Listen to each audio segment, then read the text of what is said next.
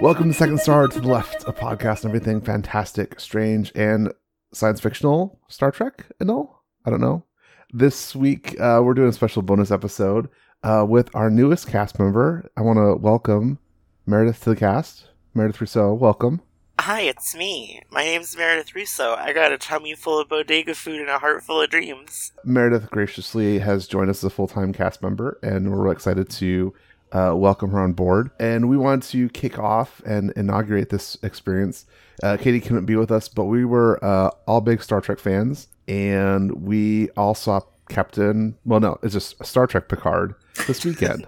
I think at this point he is literally Monsieur Picard. Monsieur Picard. I would just like to point out Matt saw it twice, and he almost called it Captain Picard. At least twice. I mean, that's what it is. Also, what region of France is he from? Où est la France et Monsieur Picard? This has always bothered me because he clearly does not sound French, and he's obviously not French, but he's named Jean-Luc Picard. Yeah. What's the deal? Est-il Monsieur Picard de le Château Picard? Before we get into the show, I want to ask you both, what's your experiences with Star Trek? We just did an episode on Galaxy Quest, so I think people are also a bit more recent than ours, but Mara, I'd love to hear your background Star Trek. I think because as someone who's seen all the Star Trek series over and over and over again, this is going to be a challenging episode for me because I have to separate the nitpicky Star Trek fan side of myself from the wannabe cultural critic side of myself. Anyways, Mara, what's your experience with Star Trek? So, I remember... because I'm one of those 90s kids who's constantly remembering things. I was a wee bairn when Star Trek TNG came out, and so I remember that TNG was sort of the Game of Thrones of its day, where people who were not into the genre that TNG was a part of, it was a sensation. Everyone was watching TNG, and my parents, both of whom are... My dad's like a Zep guy, I would describe him as having the same cultural sensibilities as Brock Sampson from the Venture Brothers. And my mom's like a turbo normie. And both of them were still super into TNG. To this day when I see Riker, I still remember my dad, whenever Riker would come on screen, my dad would crack a beer and go, "Space Dog!" 'Cause he just related to Riker so much.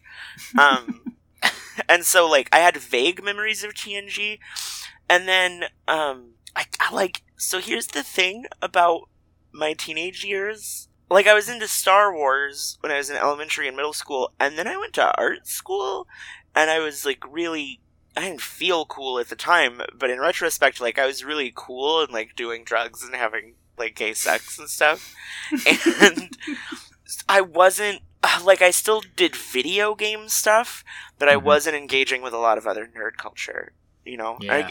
I didn't even play as much D&D in high school as I did in middle school and college. And so I wasn't watching Star Trek. And then I became an adult, and I got involved in, we'll say, a elite group of internet leftists, and some people I respected on there were very into Star Trek, and I was like, they seem passionate about this thing, I should check it out. And I remember TNG fondly, and I watched TNG, and I loved it. I watched the whole thing.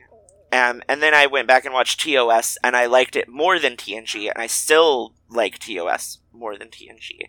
And then I watched the movies, which I'd never seen, and Wrath of Khan made me cry.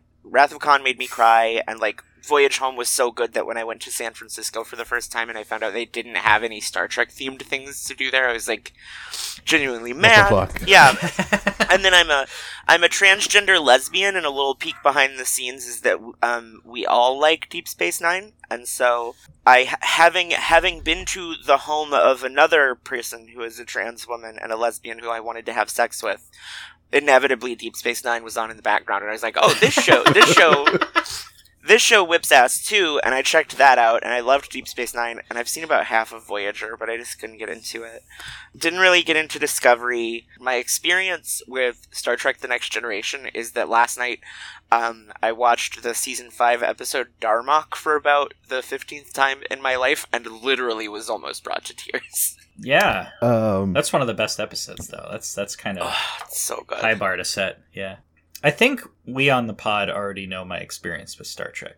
Maybe? You hate it? No. I'm actually almost in the exact same camp as you, except I haven't watched all the way through DS9 yet. I'm working on it, but I'm going back through all of it, so it's taking a while. I don't know if I like TOS more than TNG yet. Oh, and also I didn't have a lot of gay sex, but everything else is the same. No, I was actually talking to one of my roommates about TOS the other day, and we came to the conclusion that it's definitely preferring TOS is definitely a gay thing because TOS is intensely campy, and so if you come from a cultural background that predisposes you to seeing things done both incredibly earnestly and kind of badly, then you're gonna love TOS because it's the campiest of all the Star Treks. It's very bad. Yeah. Campy. It was a campy. Really great. So far. I was listening to Struggle Sessions, another podcast. They were having a couple of people, leftists, on to discuss TOS versus TNG, and one of them raised the great point that the intimacy in TOS amongst these like three main characters, like they like remembered a scene where like McCoy like sees like Kirk's cut, he just like reaches out and touches him and asks him, "Are you okay?" Yeah, is not like. It's different than TNG, which is very professional, managerial, and you know, it's the office. From my standpoint, I always find TOS and TNG fascinating because I think of the historical context that they're produced in. TOS is before we landed on the moon. TNG is like space shuttles, you know, routinely like going up, and it's business. It's business as usual. And I think like they both relate to different. They both relate to space as a concept differently. And I think that's really interesting when you look at the different Star Trek iterations over time. Mm-hmm. Right. And I think that's going to be really relevant to our discussion about Picard, because how Picard engages with Star Trek from before and what Star Trek is now is a big part of, I think, the cultural criticism that we can make about Picard as a series. Also, yes. So, and really quick aside, because you mentioned kind of the intimacy in Star Trek TOS, this is something that not a lot of people know, and it's something that I wish more people knew. And it has to do with why Star Trek still exists, and erotic fan fiction, and also what Star Trek has in common with the original Mobile Suit Gundam, which is to say, Star Trek the original series and Mobile Suit Gundam were both shows that were, and this is stuff that I've read, and so if I'm wrong on anything, feel free to not come into my DMs or at me because I don't care. Yeah, too bad.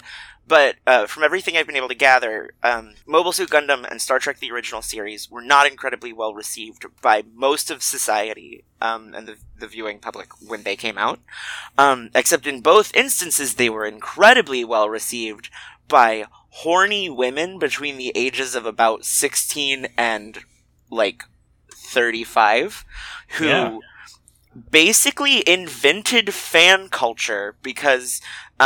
for the Japanese audiences, they were writing because they found in TOS and in Mobile Suit Gundam these incredibly novel, very intense and like layered and textured interpersonal relationships so fascinating, and were grist for the mill of their fantasies, and we're writing all of this fan fiction and trading letters with each other and going to conventions to meet each other.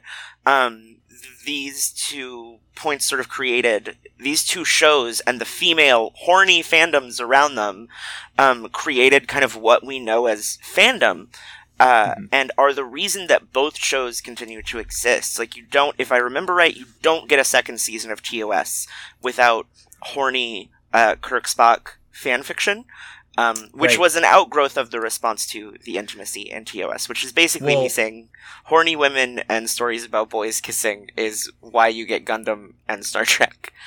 Right. So I'm in the process of going through the original series for the first time, and I hit the episode Shore Leave, where they go down on a planet and they hallucinate a bunch. Well, they don't hallucinate. They create a bunch of fantastical stuff. But at the very beginning of the episode, when they're on the ship, Kirk is getting like a massage in the chair, and like the yeoman's giving it to him, like on the back, and he goes, "Oh yes, like lower, Mr. Spock," and then he realizes Spock isn't doing it, and then he's like, "Oh, never mind." And I think it's just supposed to be like a one-off haha joke, but I was like, did they know There's fan so much fiction? intimacy in that Did they statement, know that fan joke. fiction was going on at this point? Because like they're fucking with people. It's like they know, like, oh shit, we're gonna blow their minds with this one. Their little rib tickler here. They had to know, but that was, thank you for Yeah. tolerating my aside.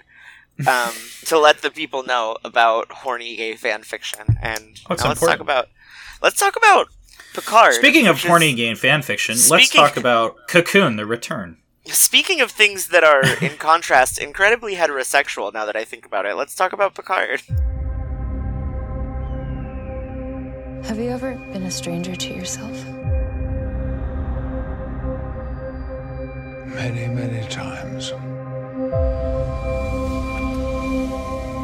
Nearly 2 decades ago, Commander Data sacrificed his life for me.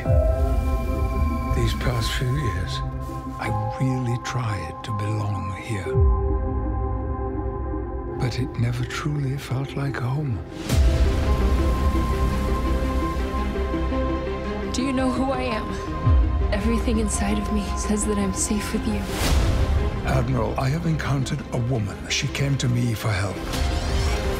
If she is who I think she is,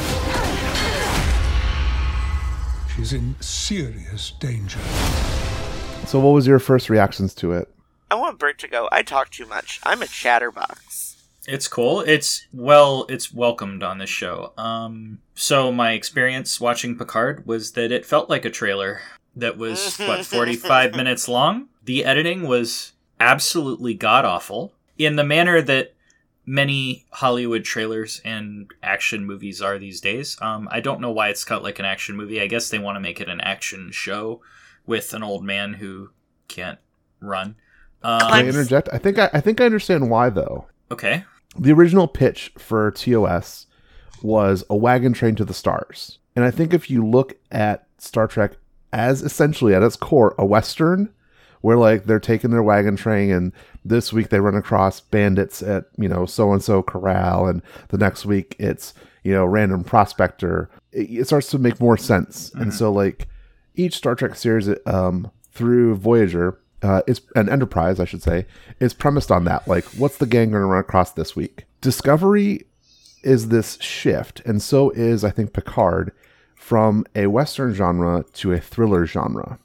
This is a thriller series. You're shaking your head. I'm shaking my head for the listeners at home.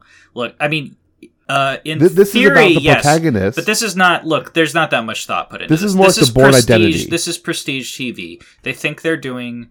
Sure, I swear to God, at multiple times, the thing I was most reminded of was Sherlock.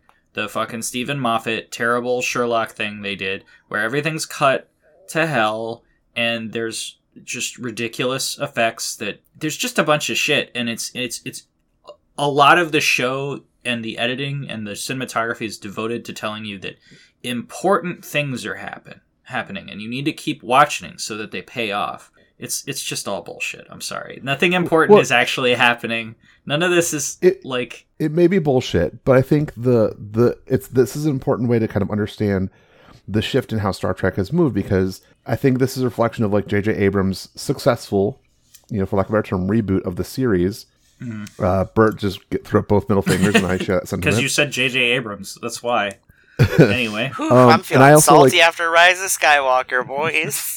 I haven't even seen it yet. Really? And we will, but listeners, we will get into it sooner or later. We're getting there. In a separate episode.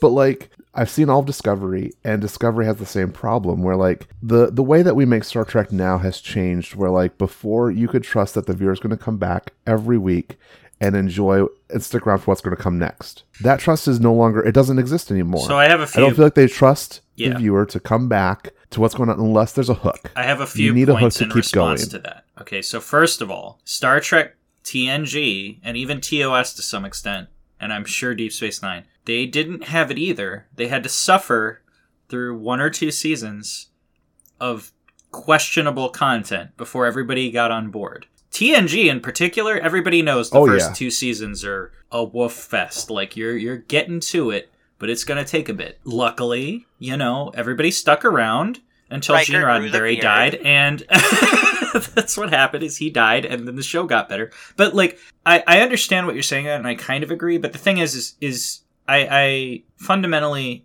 I'm not even a real Star Trek nerd, and I fundamentally disagree that this, and I haven't seen Discovery, but if it's like this, and It's very Discovery... much. Okay, in that case, It's I worse, fundamentally I think, actually. disagree this is Star Trek on principle. Because if you're doing prestige Like TV... the form of Star Trek is what you're saying.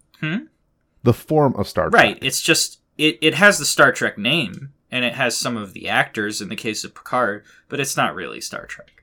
It's how I feel about Star Trek Picard trademark copyright. I'm real happy Alison Pill's getting work.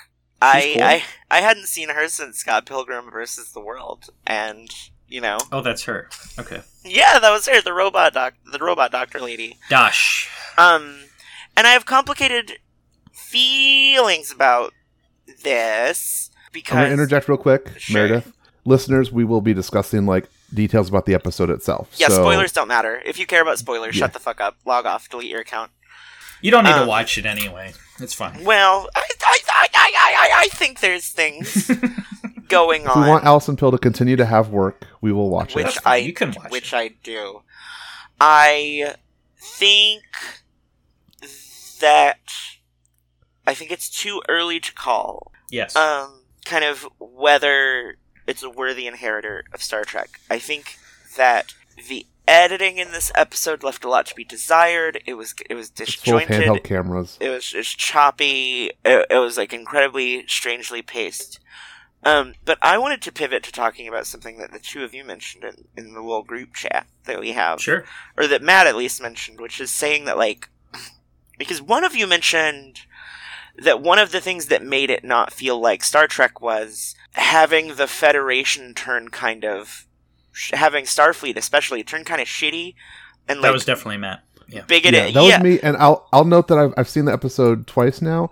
I came around more in the second episode. Uh-huh. The of the Federation's second always watching. been shitty. I don't know what you're talking about. Yeah, if you go Well, back and watch TNG, every other episode is about some admiral or some attorney is like, but what if causing Data? problems? Yeah. What if Data isn't a person, or what if we genocided all the Borg? What if we get aliens implanted in our heads and we all explode when people shoot us? That So kind of this thing. is me talking positively, actually, about the show. Okay, I like that Data and Picard's relationship to Data is going to be a central fulcrum of the Yes. show. I loved the opening of it, frankly, because the ending of TNG, for those that recall it, is Picard comes down to the weekly poker game that the crew has. Mm-hmm. At the end of All Good Things, he comes down to the weekly poker game with them that he's always had an open invite to, and joins them. And that was a really crucial moment because Picard is so invulnerable as a general character. To be that intimate with his crew was a really special thing, and that for me is a perfect ending for that show. And so I love to see the opening of this. We see Picard being vulnerable again, and I think that is what's really interesting about this show. I think they actually kind of handle getting Picard to a place of why he would undertake this journey now makes sense, frankly. Well, I'll come back around to that, but just I don't want to skip over the point that Meredith was making, which is your feelings about the Federation. Did you come around to the Federation being shitty and doing bad things? Is that okay, or is that not Star Trek-ish? Or I think so. It sort of didn't make sense from a place that I remembered, or at least had sort of remembered, TNG and DS9 and Voyager leaving off the nature of synthetic, as they're called in this show, but artificial life. It felt like Data had sort of resolved that, that was part of his character arc. I will say, I was- feel like it's ground we've covered a million times on Star Trek, so it does feel kind of random to be like, well, But- we I remember decided. there was an episode in Voyager where they'd already said Exactly. it was settled legal precedent for Data, but then the hologram doctor was like, I would like to publish a Yes. novel, may I have royalties? And they were like, no, you're not a person. And they had to relitigate it all over again. And one of the ends of that episode featured a whole bunch of decommissioned emergency medical holograms, working as laborers, like slaves, basically. and that was like sort of the end of the episode. Is like, what about this new territory of like potential artificial life sentience? How do you treat them as? I think in Star equals? Trek they just like to recover the lawsuit episode. You know, the TOS had the big 2-parter where they put Spock on trial, and then Measure of a Man was kind of the big one with Data. I think that's what it's called. Yes. Yep. Okay, so then I was watching DS9 a while ago, and then they have an episode where they put Dax Odo on trial. It's Dax. They probably do Odo too. Oh yeah. They put Dax on trial, like, because, is Dax For responsible for what and it's the same exact. I mean, I liked the episode, but it's also like, yeah, I get it. I saw Measure of Man, we're just doing the same thing. Yeah. And the point I made, and that I will make again for the benefit of the listeners, right, is because I don't think you're going to be the only person who's going to see Starfleet being like decommissioning all synthetic life. And remember like the holographic doctor and be like, wait, this sucks. This does not seem like Starfleet. But the I didn't blink at it, and the point that I kind of reflexively made was for listeners who don't know, I am a transgender person, right? And I have witnessed over the last 25 years a sequence of what seem like constantly repeated civil rights struggles, won by the skin of the teeth, while everyone around me is saying that, we're making progress, and now we are careening toward, like, a devastating kind of reaction and collapse in civil rights for me and people like me. And so when I thought of, like, I immediately thought of it as like, nobody thought of Data and the Doctor as people, and then over the last, 20 years in Starfleet, they had to, struggle to be able to just, get royalties for their books, or, not be dissected by a doctor, and then there was, a momentary thing, there was, a political crisis, and they were used as a scapegoat, and... They got as an excuse, yeah. Yeah. I will say, watching it, I can understand if it totally makes sense that, civil rights are not we passed the Civil Rights Act and now everybody, obviously, unless you're, super liberal, you don't think that just ends racism and everybody's equal. Probably more conservative that thinks that. It's a constant struggle because there's always going to be somebody trying to relitigate that and take the things away again. The show, it's more in how it's presented on the show. It's just kind of like I would have gone with Cardassians instead of Romulans, which is I think the show weakens itself by tying itself to the J.J. Abrams canon, right? Because it kind of doesn't make sense that this reaction came from finding a new home for Romulan refugees, because if you know your Star Trek lore, the Romulans were actually our allies against the Dominion, and they didn't have to be. The Romulan ambassador in the episode in the Pale Moonlight had the "it's a fake" moment where he was like, "I know that you're lying to me, but I also know that we have to stand against this thing," right? He ends up. They kill him. Remember? Oh, right. Fuzzy memories. Thank you for correcting. Yeah. But the Romulans were our allies, and the Cardassians were the ones who sided with They were just constantly at our throats, that, recent Federation memory would probably be pretty positive about... your average chud in the Federation would probably feel pretty positive about the Romulans relative to anything else, but feel pretty negative about the Cardassians. And if I were writing it, I would have been like, there was some disaster and we resettled Cardassians. They might. I'm sure they'll go into it more on the show at some point. I actually liked that connection because I was struggling to think of what could possibly make Picard resign. If you think about his career trajectory, he's on a course straight to the top. He's going to be an admiral and retire only because he literally can't do it anymore. And I liked that connection. I liked the reference back to Bruce Maddox, who was Data's sort of writing confidant, who was studying Data back in TNG. I liked those references. I liked that Data. That's one thing too. With the show, that sort of made me respect it more. Is I anticipated that they would tease that Daj was Data's daughter for the entire first season. Mm-hmm. Then only at the end would they be like, "Oh yeah, she's his daughter." Surprise! And everyone's like, "Yeah, we know." It was very obvious from the start. And then this first episode, they're like, oh yeah, she's Data's daughter. So moving on. Yeah, they avoided And I was like- avoided mystery box storytelling, which I will say in a post Jabrams Yes. world is a bit of a relief. Yes, I was very appreciative of that. Where the- I don't know, man. Like, There's still mystery. Don't get me wrong. but I mean, like, the mystery is kind of the problem for me. Why are we doing a mystery TNG show? Well, it's not a TNG show. This is what I'm saying. Why are we doing? Like I said, it feels like Sherlock. Like it's like you set up mysteries that aren't really mysteries, and then you solve them within the guise of the show. And it's like, why am I watching this? it's a procedural. I know, but I don't want to. Okay, I'm just I don't know. Like, now, so this is the thing. Yeah. I worked on a friend of mine with basically like fan fiction for a prestige TV series about like Worf and the Klingon Empire. Mm-hmm. And because the Klingon Empire is the perfect place to have a prestige TV series. If you want your Succession, if you want your Game of Thrones, these like sprawling epics, the Klingons are perfect for that. I don't, but go on. I do. That would be so good. Picard, I love Patrick Stewart. I love what he's doing with this character. I am actually really excited to see what he does with his acting performances. He's such a master character, and I think, the great things about the film is even though the editing and the camera angles are really annoying, there is one, not many Dutch angles, which is a blessed thing over Discovery, and two, it feels like Patrick Stewart like anchors the show. Like he just like calms it down and just like makes you focus on him, keeps it from going, into this like manic J.J. Abrams got to run around solve the mystery place. Okay, so 2 points. I think he's executive producer on the show. He is. Okay, so I think a lot of the good things you're identifying that I kind of agree are good things. Like, there's clearly love for the character, and there's honestly a little bit too much reverence for the character. I know it's called Picard. Oh yeah, well for sure. But it's a bit much. And I think a lot of that is coming from him being executive producer. At least there's some heart there.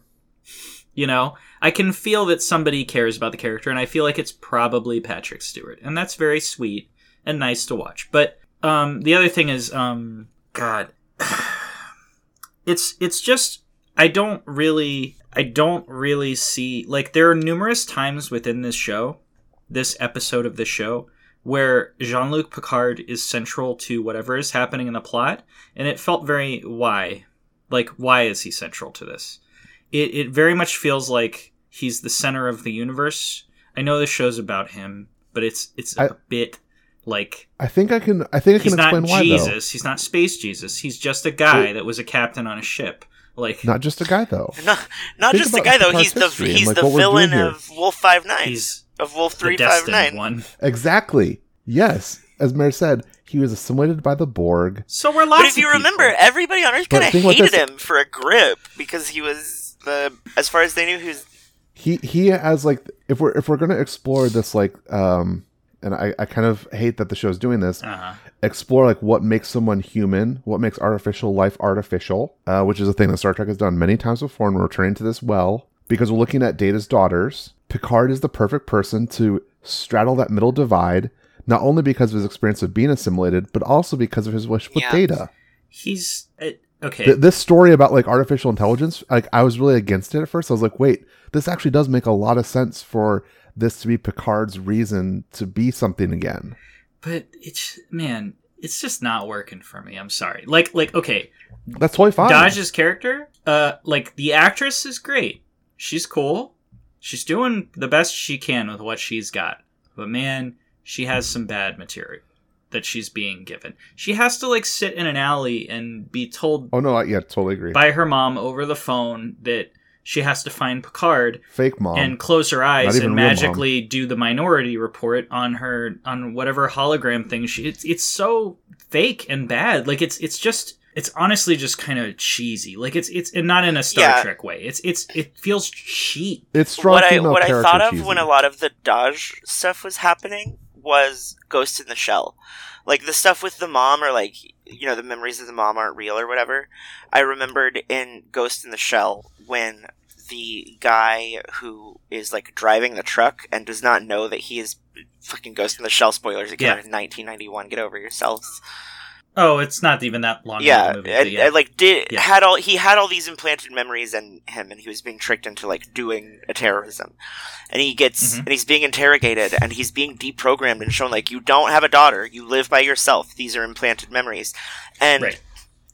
Like a horny, hyper-violent anime movie from 1991 managed to capture the kind of like existential horror and like deep, probing, interesting questions that the scenario of having false memories written onto you would create. And in the end, I worry that the writers of Picard, from what I've seen so far, are not up to the challenge of... Yeah. I don't even know As you if they described- are or not. I feel like the real issue is the show is moving way too quick. Like, there's no time to stop. No, they killed Dodge in the first episode. Which, Like I was okay, like, wait a second. I was getting there. That's like probably the most ludicrous thing in this whole show. Like this episode of the show is they just fucking kill her, and you're like, oh, I feel like the desired reaction is you're supposed to be like, oh my god, she died, but I've known her for like 20 minutes, and I don't. And even you also know enough she's like a main character she's like a featured she's like an actress who's been featured in all the trailers, and it's like she's right. And so like 5 minutes later, they're like, oh, we have another one. It's cool, but like, but I mean, like you would think Picard would no, more but, and like, when more. Like it fucks up my conception of Picard. Yeah. That Picard's like, oh no, Dodge, in his old man voice, and then he because he has and then no he has time. a little nap, Like and they they're don't like, have there's any another time. one, and he's like, oh, very exciting, let's go get her, and it's like. He sounds kind of like he knew there was another. He's like, oh, there's another one. Well, So that fuck- makes sense because I fuck figured that hoe, I don't know her anymore. Like, She wasn't even real okay, anyway. Picard, how do you really feel about this? Because she was a person who didn't want to die, and she died. she still died horribly in front of you. Like, Well, and not only that is like, yeah, she died in front of him, but also like he has such an incredibly compassionate and warm, like Mary talked like the struggling through like this realization of like I'm fake, like my memories and things aren't real. okay, Picard has this like wonderfully warm reaction to her because like these are your memories, like that's not okay. they're not fake or not. It's just that's part of who you But are. Matt, But that scene feels so fake because it made me cry. He's known her for like 5 minutes. It made me cry a little. And he's It like, made me cry a little bit. I'm going to counter you, and I am going to say, I mean, I will I'm say so that out of scene, here, like- that scene where he's like, he's holding her hand and like, you're real. Everything about you is valid, Hunty. And then she dies, and he's like, well, I'm done with this now. And like throws her. He's like, oh, I guess she wasn't real. And throws the memory of her shoulder. He's like, let's go down to Best Buy and get the replacement Dodge.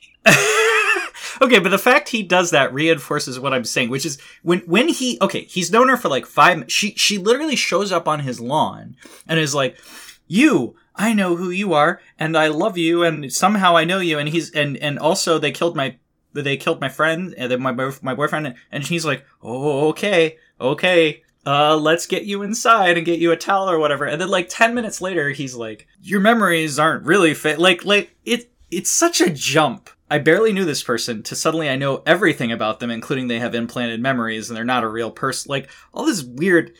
That's way too. think about all the weird shit that Picard's encountered, though. Like, come on. I don't care about Picard specifically. It is too little for the audience to become acclimated to what is And going I guess on. that's my complaint about That's the fair, editing that's fair. is like this first episode. Yes. So I think one of the things anime does right, and it's the only time I'll ever say this, that I think anime fans get right, is there is an understanding in the anime fandom that kind of one of the things that makes anime good is the way that it is generally paced, and that you cannot know whether an anime series is good or not until you're 3 episodes in. And what we saw in Picard was 3 30-minute episodes of worth of television jammed into a 40-minute episode of television. It's so much. It's just and I can sit here and like, be like, the first episode is like, there's a plot related to Picard with the interview and like managing the fallout, and there's a plot related to Dodge, right? Getting to the estate. The second episode, Dodge escapes. there's a plot related to Dahj slowly realizing that, like, her memories and stuff are fake and getting confused and finding Picard.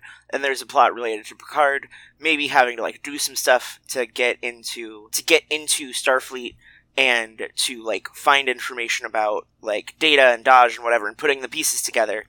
And then the third episode would be, like, them getting back together, and Picard has learned all this shit, and, you know, like, it's three episodes worth of TV. No, totally agree. Yeah. That makes a lot of sense. And it would have so much more impact, like, if you're going to kill her, which I don't necessarily agree with, if it happened the third episode in, after you've there's a punch there. Had some time, I'd be like, okay, this is really emotional, and honestly, I mean, listen, if you felt emotion during these scenes, it's totally fine. I felt emotions. I felt something, but it was also just, it's kind of colored by just shock that, like, we're just moving a little quickly with the show. Like, it's just like, can we slow down a second? And one of the appealing things about TNG, of course, is like, let's take our time and focus on littler things sometimes, you know. I don't know if this show's going to be too interested in that. At least on this episode. Let's focus on littler things, like how Ensign Ro looks in a Starfleet uniform. Which one's Ensign Ro? Get out. Get out of here. Michelle Forbes. Get out of here. You mean the best character from seasons 4 and 5 of Star Trek The Next Generation? Get out of my face. Was Barclay on seasons 4 and 5? Who is Ensign Ro? The pacing is a really great critique that I hadn't really thought about. It was so. Thank you. That makes it makes it a lot more clear. Totally, because like I can see the skeleton of those 3 episodes as you laid them out there, like how they should have been. This first episode is we're introduced to Dahj as this person and Picard, and like they're almost like parallel stories of them both feeling out of place, out of sync. The end point of that first episode is them being the end point of that episode is we're gonna go find out who we are. First episode is she shows up on his lawn looking, you know, rode hard and put up wet, and he like looks up from petting his dog, boom, cut to credits. But I don't know how it happened. I will say we're being kind of hard on it. It did feel nice. Like I'm gonna watch the next episode. It felt nice seeing Patrick Stewart again. It felt real nice seeing Brent Spiner in the Data makeup. Yeah. Oh, see the hair on him was a little bit. No, I like they didn't CG him to make him look like young Data. Totally you know, totally I liked that we got like that. So one of the appeals of even like Deep Space Nine and TNG, at least to me, is that they still are incredibly campy shows with low special effects budgets that engage your imagination. Like literally in my favorite episode, Darmok, they were just like, we didn't even know if we were going to use the script, and we're kind of out of our special effects budget for the season. So the Paul Winfield, go hang the on the monster's camp. invisible, you know, and so I liked the parts where it was kind of rough around the edges. Like, Brent Spiner looks old, and they're not going to correct that with CG. I like that, yeah. Yeah, I liked it. It was, because it, like, Star Trek has always had kind of the same charm of a stage play, where it feels a little bit more collaborative than more kind of highly polished TV, where, like, you can see the zipper on the monster, and so it feels more like the episode is a collaboration between you and the actors and the writer and the director, right? Yeah. And I think that's actually the strength of the show is, I mean, yes, I totally agree with the criticism that we don't get a lot of time with Dahj to form an emotional connection, but the best times are when Stewart is working with his like little mini ensembles. Him and Dahj, him and the 2 Romulans on his You mean estate. his polycule? Like those are the best moments from like the show, like to see Picard sort of like working with that ensemble. I think that's actually one of the things that might make future episodes a challenge is like Stewart is best when he's like pulling together a group of people for a show. Like there's the often quoted anecdote of like in like season 2 of TNG, everyone's having a really great time and having fun, and they're having so much fun that like the crew was working like overtime in like 16-hour days, and he like pulled in the cast to kind of yell at them and do like the captain thing of like, listen, these people have lives and jobs, we need to respect them. You know what the weirdest... Yeah. No, it's okay. It's like Patrick Stewart as the leader of an ensemble is like, it makes perfect sense. The weirdest thing for me is like, the acting is all good. Okay, I didn't really think anybody was a bad actor on this show. The dialogue at times is really bad, and I feel like it's when the script is rushed, because it's really weird, because there's a point where Dahj, it's very early, Dahj and her boyfriend. Yep. they're just having a sexual friend, whatever he is, or whatever they are, I don't know. But they're having a moment in, like, the apartment where they just have a relationship, and it's very stripped down and slowed down, and the dialogue is really great. And it's actually really well, like, it's well acted anyway, but it's like, okay, this feels real, and I'm relating to these characters. But, like, once the show speeds up... like, action! We gotta do action now! By the end of the show, you're watching, like, somebody walk on a Borg ship and be like, aha, this is your name, and this is your position, and what you do. And I'm like, it's like I'm watching a Dan Brown novel. It's like, why do we have to jump? Like, slow down, just have moments that are nice, and the dialogue will... we have to end on a Borg cube so people will come back for episode 2. Yeah, what's the deal with that? What's going on with that Borg cube? I don't care. That's the thing, is I don't want big, huge plot points that are going to pay off. I don't want prestige TV. I just want some people to have stripped down moments and have it proceed naturally, and we can't have that because we have to get the plot out for the viewers so that they pay attention. It's like, I'm paying attention. If you remember from TNG, the Borg had done several incursions into the Romulan neutral zone, which is where they found Hugh. So presumably it's not like outside of the realm of possibility that the Romulans captured a Borg cube at some point. Yeah, and that would be a good backup for a planet to live on. It feels very J.J. Abrams. We're rebuilding the Death Star and calling it Star Killer Base. Well, I mean, that's the thing is, like, my pitch for a Prestige Klingon series would have been about dealing with refugees of Romulus. Like, the Klingon Empire would have taken presumably some on, the Federation would have taken some on, and I think, like, the idea that if the Federation's attempts to rescue the Romulans failed is really interesting to me. And, like, yeah, Mars being just still on fire was an interesting idea. The Martian atmosphere was ignited and is still burning is a fun thought. I mean, not fun. It was a horrifying thought. That's fun. Not fun. I wanted to see more of it. I appreciate also that it did some nice meta moments where, like, Picard at the opening sequence is like, I'm not ready for the game to end. Yeah, I was a little bit, like, on the nose. But I think it was also a really cool moment, like, where Patrick Stewart was almost, like, saying that, like, I'm not ready to let go of this character just yet myself. Why does he call his dog number 1? Because he doesn't have a number 1 anymore. Briefly for the dog thing, because I'm a dog. You're a dog? Lover. Woof woof. He's a dog / lover. It's obscene that we have, conquered the galaxy, whatever, in, the 24th century, but we haven't banned cropping dog ears. Yeah, they just genetically engineer them that way. Okay, yeah. That makes me feel better. It's still also he's pretty weird. He's French. Have you seen what those fuckers do to geese? Like, cropping dog ears is the least of your concerns. They make the geese laugh, or they make the geese honk in weird accents. I will say, honk, honk, honk. I mean, I'm kind of I'm a mark for moments like that. Like, I don't even really like Doctor Who. I used to, and I guess I did like it during the David Tennant years. And oof, that last David Tennant special where the Doctor's regenerating for the last time, and there's the little pause. And he, like, all of the David Tennant as the Doctor, like, manic energy goes away, and he just kind of, like, stares off into space, and in this really, like, soft, scared, weak voice says, like, I'm not ready to go, is I think what he says, or, like, I don't want to go. Like, I'm getting choked up just talking about it. So, like, I am exactly... The fact that I will say, like, I'm excited for the show, and I do not begrudge you, Matt, your excitement for the show. I am a mark for exactly this kind of, like, sappy shit. But I will say the fact that I'm this much of a mark for it, and they're still kind of, like, making me suck air through my teeth does not bode well. Well, yeah. See, I would say, like, my initial reaction wasn't that positive. It was after seeing it again that I started to, like, digest it from, like, that, like, Trekker nitpicky fan base where I'm kind of like, this all has to make sense. I'm easing into it. So I gotta watch it again, is what you're saying.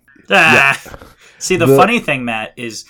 Like, I mean, I watched it once. I'm not watching it again. But yeah, you don't have upon like rethinking it, I kept thinking of it in terms of what if I wasn't into Star Trek and I knew nothing about it and I just started watching the show? It would be garbage. Well, that was my point. I was going to say that us sort of talking about it revealed to me is the challenge with this show is that who is it for? And I think it in a way it almost has an audience for no one, because if you loved TNG.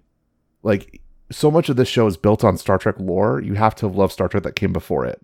At the same time, it is shot so differently and structured so differently than traditional Star Trek. Also, So like, TNG was one of the it's a most weird- popular shows on television. Like, who hasn't Well, seen I it? think it in a was weird popular way. once it got syndicated. yeah, Like but once it was literally omnipresent. That's it. Kind of. My parents were became pop- watching it every week when an episode dropped, and they were Right. not alone. And this was pre-syndication. But they had the option to as well. Like, well, I think it was syndicated while it was on. Oh, okay. I could be wrong.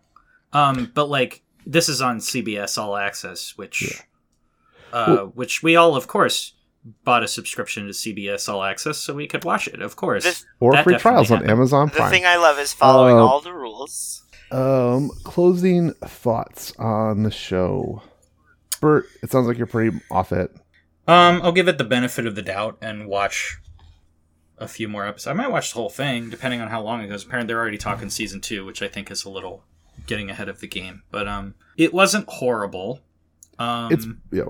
The fight choreography was actually pretty good. A lot of people did complain about this because the editing is bad, but like the actual fighting is kind of cool. Like, it's just. See, Also, that's- how much fighting do you really need on a Star Trek show is also a problem. But, you know, I was watching the fighting. I was like, oh, they put some thought into this. It's just edited like crap. It has its moments. I would just like it if it slowed down. Maybe they're just trying to set all the groundwork really quickly.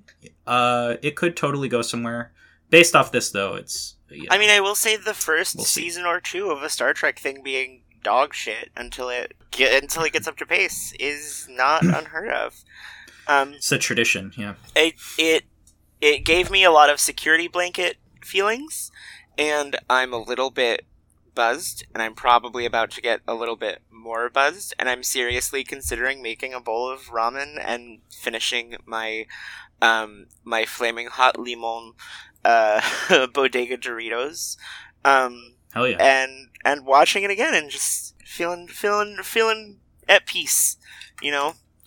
Also, if anyone would like a little tip that I have learned since I've been churching up my ramen, if you're gonna be making fancy broth, it's really just better to like make it in batches, like big batches, because it's pointless to try to like do aromatics in batches small enough to justify a single bowl of soup. That's your little start. It's the That's your Meredith little tip of the That's week. the bonus within the bonus. start of the left soup trick. I think for me, and I've watched all of Discovery, which I really despise, even as How I've watched how 2 many seasons seasons of are it. out? 2 so far.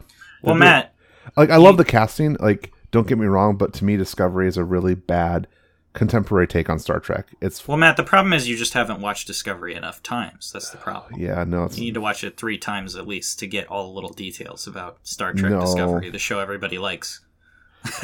no Star Trek Discovery to me is an extremely cynical production of Star Trek.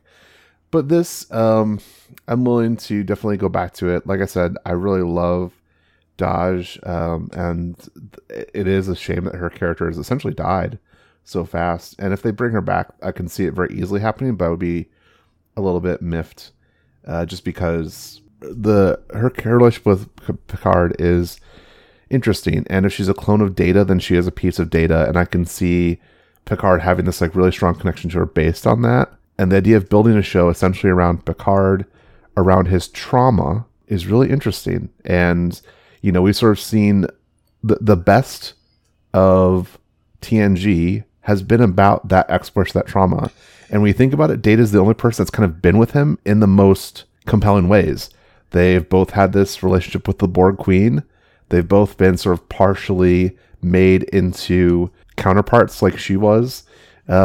Data was with him when he was assimilated and they were trying to shut down the Borg cube. Like, him and Data have been ride or die homies for a long time. And it's not the same kind of relationship as like Kirk and Spock, but it's a different kind of intimacy I think is really interesting. And I hope that they continue to build on that as this corner piece of the show. See, when you say that, I'm thinking like First Contact and Star Trek Nemesis, which is not what I want from a Star Trek. I mean, I know what you're saying. First Contact is great.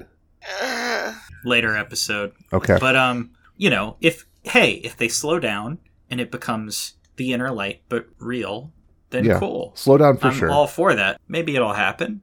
Maybe Picard will Maybe Patrick Stewart himself will right the ship. You never know. I'm the only problem is I'm skeptical of it slowing down. Like the preview for the next episode was like, also all the previews have been like Picard's on a ship with like all this kind of like scrappy rebel people doing things, and I don't feel like the show's going to slow down at all. I have a rule that at the end of any episode of any TV show, if it has previews for the next episode, I will never ever watch them. Like ever. I liked at the end of this one. I liked in the preview when he said engage. Well, there was one piece that really bugged me. I know. It made me feel good because I know that. Yeah, but sometimes it feels fucking good to be I'm not disagreeing. To be a normie and to be like, I said the thing. There was a thing that really bugged me where he's like, when I have a mission, there's nothing that in hell that can stop me. And I was kind of like, is that Captain Picard? Captain Picard wouldn't be that much of a... That's braggart. Picard, where he throws the gun into that Picard. That's the crazy action Picard. Yeah, from that's the Picard. Yes, that is crazy action Picard. The Picard that empties a fucking Tommy call gun him drum. That's the Picard. No, that's the vengeful Picard. This is the Picard that drove a dune buggy around in Star Trek Nemesis. I will make them pay for what they've done. That Picard. Well, speaking to how dumb I am and how nostalgic I am, I mean, he did call the dog number 1, and I was like, wait, is Riker a dog? No, apparently Riker an extremely cruel trick by Q. Apparently, hold up. I'd watch that I fucking remembered show. something. Holy shit! Literally, and this sucks because I am a professional writer, and so whenever I think like I probably could have written this better, I don't get to think like, but maybe it's the best it could have been done. Like I'm stuck sitting there knowing like, no, this could have been written better. The moment when Daj got smoked. If you're gonna have a Picard show, you have to have Q. Q is obsessed with Picard. And, like, that would have been a perfect moment to have Q come back. To have Q show up and be like, hey, long time no see, buddy. Looks like your girlfriend just got greased. Let me just put her back together real quick. You know, something... Such a perfect opportunity to bring in Q. Jean-Luc, you're always getting into trouble when I'm not around. Yeah. Like, why isn't... Oh, if Q doesn't show up, I think that I'm going to throw a real tanty. I'm going to throw a real hissy fit. I will say if this show was centered around, like, John Delancey, oh my god, I would love this show. It doesn't even matter how bad it is. If it was just centered around their... Oh, you mean My Little Pony? You know. Friendship is Magic. Is that how that works? My Little Q. So this is only because I spent a lot of time caring for a child who is in the age range for My Little Pony Friendship is Magic. But there's a character called Discord, who's like the main villain of the second season, who is literally like what if Q, but magic instead of science, who like breaks out and has Q's suite of powers and is voiced by John Delancey. And there's a bunch of Q references in the episodes that they're in, but I never like admitting that I'm an adult who watched episodes of My Little Pony and was like, this isn't miserable. I find things enjoyable about this because of, the association. It's okay. Are you more Team Fluttershy or more Team Buttercup? I don't know if those are on that confession, we'll let it go. Where can we find you on social media? Mayor_squared, MER_SQUARED on Twitter.corn. But you shouldn't be using Twitter or social media. It's spiritually deadening. Just go buy my books. And what are the titles of your books? We're not going to talk about that. They know. Buy my books. buy my sales. You know what they are already. Just buy more copies. Yeah, you know about them. Come on, cowboy. I am at Coriolis Music for my music that I'm working on, and at Refreshing Time, which I will hopefully use less now that the discourse is out of control, and we're coming up on Super Tuesdays, so I need to get off Twitter. Thank you for following. You can find me on Twitter at A Very Big Bear. Follow us on at SecondStarCast. Email the cast at secondstarcast@gmail.com. Please rate and review us wherever you listen to podcasts. It helps us build our audience, and we really appreciate it. Thank you for listening to our discussion on Picard, and have a wonderful week. Engage. Make it so.